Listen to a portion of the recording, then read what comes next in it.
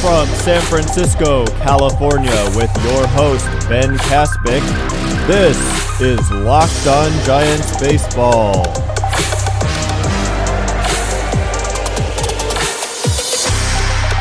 Welcome back to Locked On Giants Baseball, part of the Locked On Podcast Network, your team every day. My name is Ben Kaspick, and I'm thrilled to be with you again today. On the show, we provide daily episodes, Monday through Friday, approximately 15 minutes in length, talking about the San Francisco Giants in a way that's data-driven and rational, but also insightful and easily digestible, easy for everyone to understand. To get this show every day, you need to hit that subscribe button if you haven't done so already. You can find us on the brand new podcast app Himalaya or Google Podcasts, Apple Podcasts, and Spotify. For the latest takes on NBA free agency, follow all of the Locked On Podcast Network hosts on one Twitter feed at LockedOnNBANet. It's an awesome way to get all of the latest opinions from the local experts during NBA free agency at LockedOnNBANet. Coming up on today's show, we'll talk about the Giants' 2-0 loss to the Rockies last night. Disappointing game. Giants could not muster anything offensively. Very strange game for Drew Pomeranz, who had 11 strikeouts in 5 innings, but allowed 1 home run, and it was one too many. 1 run would have been enough, but it was a 2-run homer.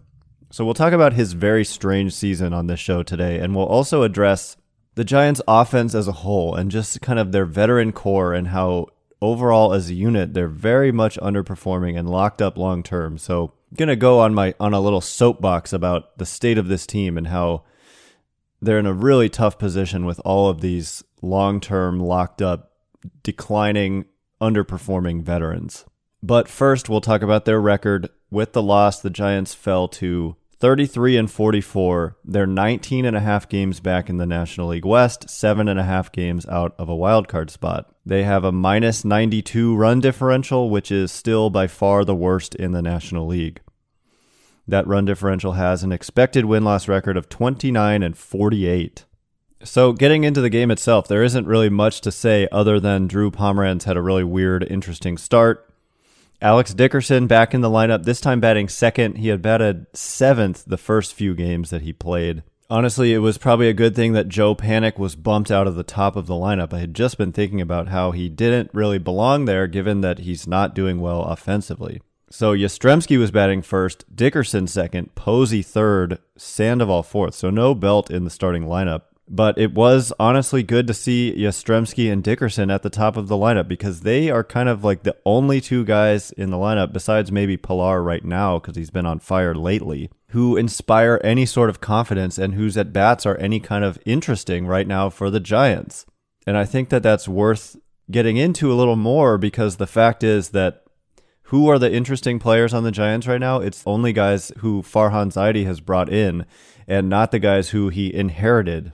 The Posies, Longorias, Panics of the world are just not getting it done. Brandon Crawford, definitely throw his name into that hat as well. So all of a sudden, there's two guys you look forward to their at-bats, and it's Yastrzemski and Dickerson. So we need to take another step back and realize it's very difficult to find good players that teams will give up for nothing. So Farhan Zaidi has an extremely difficult task, because it's not like they have a ton of trade chips. They might have one big trade chip right now in Will Smith. But other than that, all of these guys he's been tasked with acquiring, they've had to be extremely creative and make trades and buy low on some people. So it's not an easy task at all ahead of him, especially given all of these players who are underperforming are locked up generally through 2021.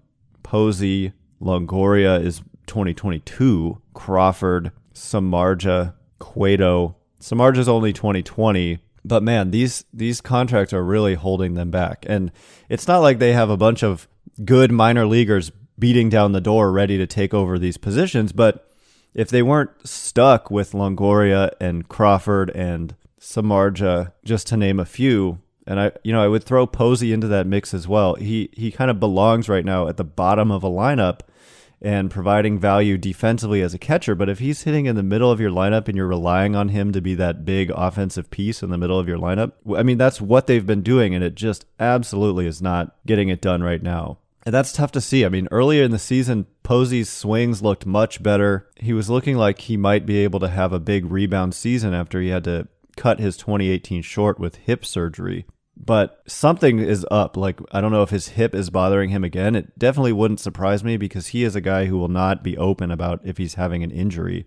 But to me, his swing just looks like underwater type slow right now. And it's painful to watch. He's late on pitches pretty much every at bat. He gets fastballs that are hittable and he fouls them off to the right side. Like he just can't even catch up to the average fastball anymore. All told, he's hitting .239 with a .299 on base percentage and a .370 slugging. So that's about 20% below average offensively. In his career, Posey's been 30% above average offensively. So this is just a huge drop-off and a huge reason why the Giants are where they are right now in the standings.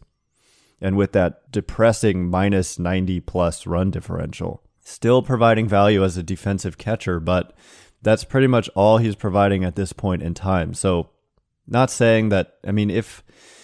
Honestly, you might want to have a platoon situation where Posey's playing only against left-handed pitching and Vogt is in there against right-handed pitching. I think you might be getting more offensively out of Vogt at this point in time. And then I'll repeat this. The idea of, Posey just needs to stop being the catcher and move him to first base. This level of offense is not going to play at first base. The only thing keeping him capable of even being in a major league lineup right now is the fact that he's providing a ton of value as a defensive catcher. But trust me, you cannot hit .239 with under 300 on base and sub 400 slugging and play first base. Tremendous career for Buster Posey. It's not over yet necessarily. He's only 32 years old, but it's very troubling to see what we're seeing right now from him. And it would be one thing if he was the only guy kind of falling into this category, but the Giants have several of this type of player right now. Posey, of course, signed through 2021, so 2 more years guaranteed after 2019. Brandon Crawford also signed through 2021, 40% below average offensively right now on the season. Evan Longoria signed through 2022, about 15% below average offensively, and that's where he was last year as well. He's been good defensively, but man, you just can't have across-the-board below-average offense coming from these guys who are getting paid a ton of money. It's just a disastrous situation. And the fact that they're signed for multiple years after 2019, it's only going to get worse because age, there is a decline curve, and so you would expect them to continue to get worse. I want to talk about Joe Panik as well. There's this is where the old school versus the new school can really come into play. Like a lot of old school people love a player like Joe Panik. They think that the swing that's built for batting average is like the best thing ever. And last night on the broadcast, they're talking all about how it was shocking that Joe Panik had a really rough road trip because with that swing, he could roll out of bed and hit .280, quote unquote. But as you know, if you know me, you know that batting average is not really the direction we're going to go in terms of hitter analysis on the show. Because you can hit .280 all you want, but if you have no power and you're not really walking either, you can very much be a below average player or just not a very good player and hit quote unquote .280. But for Panik, it's just not happening right now. And last year it was more of the same. He was about 25% below average offensively last year, and that's exactly what's happening again this year.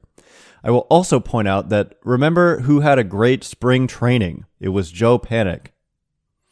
So every single year, people want to talk about spring training numbers as if they're relevant, and every single year they're not relevant at all.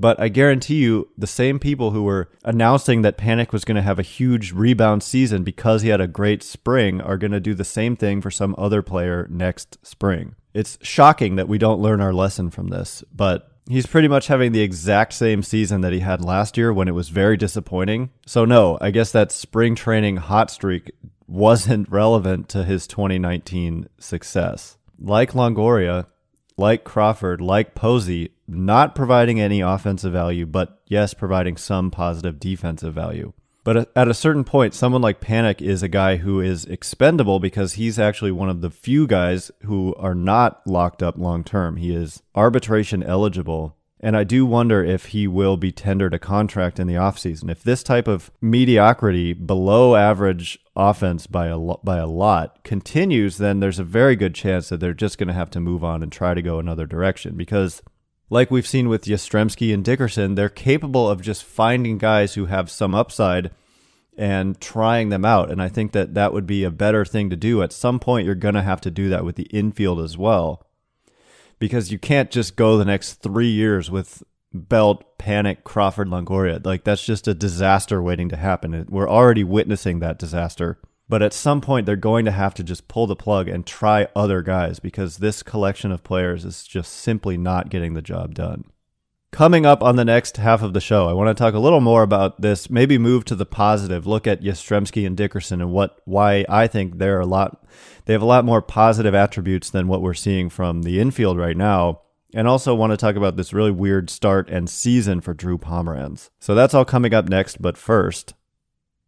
Okay, so as promised, we'll talk about Mike Yastrzemski and Alex Dickerson, why they're more positive than what the rest of the Giants are doing right now, and then Drew Pomeranz. So the beauty of an Alex Dickerson, Mike Yastrzemski, even Tyler Austin and Kevin Pillar is that you're not locked up to high dollar amounts in a long-term situation. They have upside, but they're not going to hold you back if they don't perform. So pretty much all of the moves that Farhan Zaidi has made, none of them have tied the Giants up into a worse, longer-term situation. And that's what the Giants did by acquiring Andrew McCutchen and Evan Longoria ahead of the 2018 season. They totally hamstrung themselves for future seasons at the expense of, one attempt at mediocrity in 2018?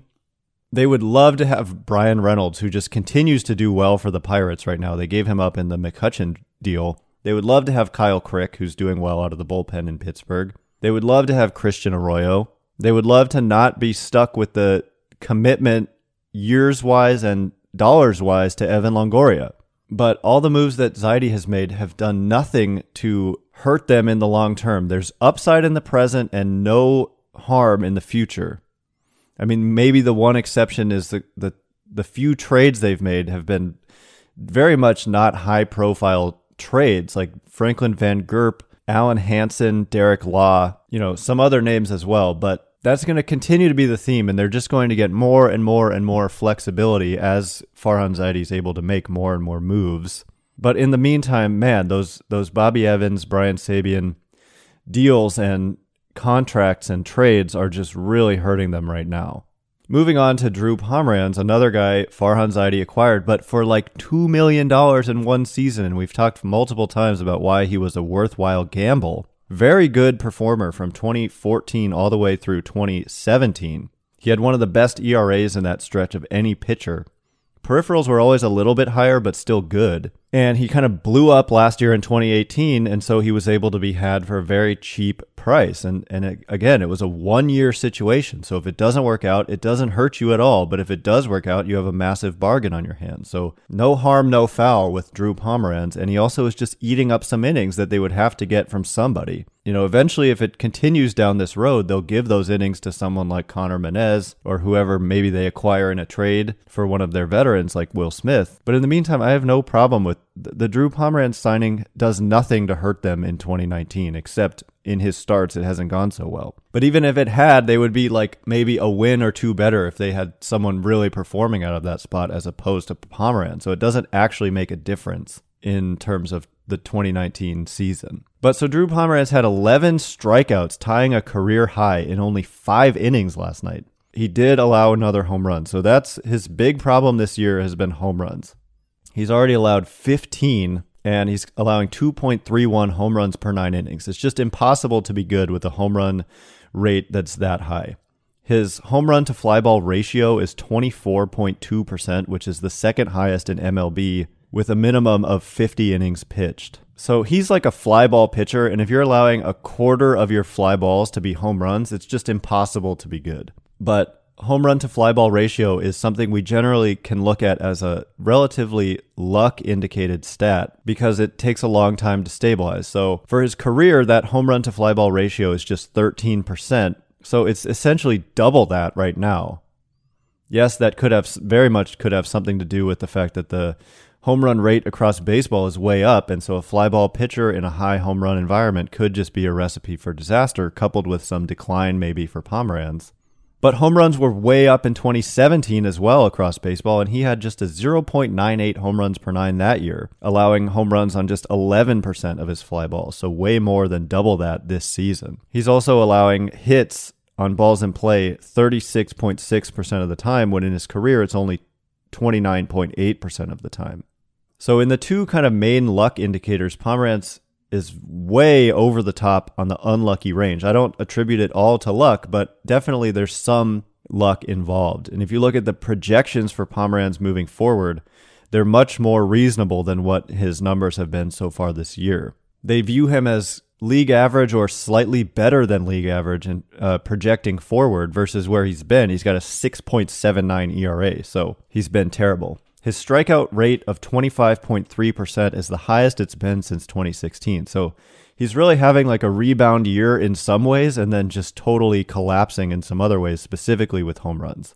Walk rate is also too high at 10.1%, allowing 4.32 walks per 9 innings. But there's some intrigue, and if he could just throw together like 3 or 4 starts where he only allows, 0 or 1 home runs, I think we would see a lot better results from him. So I don't know what they'll do. He's on the 1-year deal, so it's like you could just get rid of him or you could just keep running him out there. It doesn't really matter.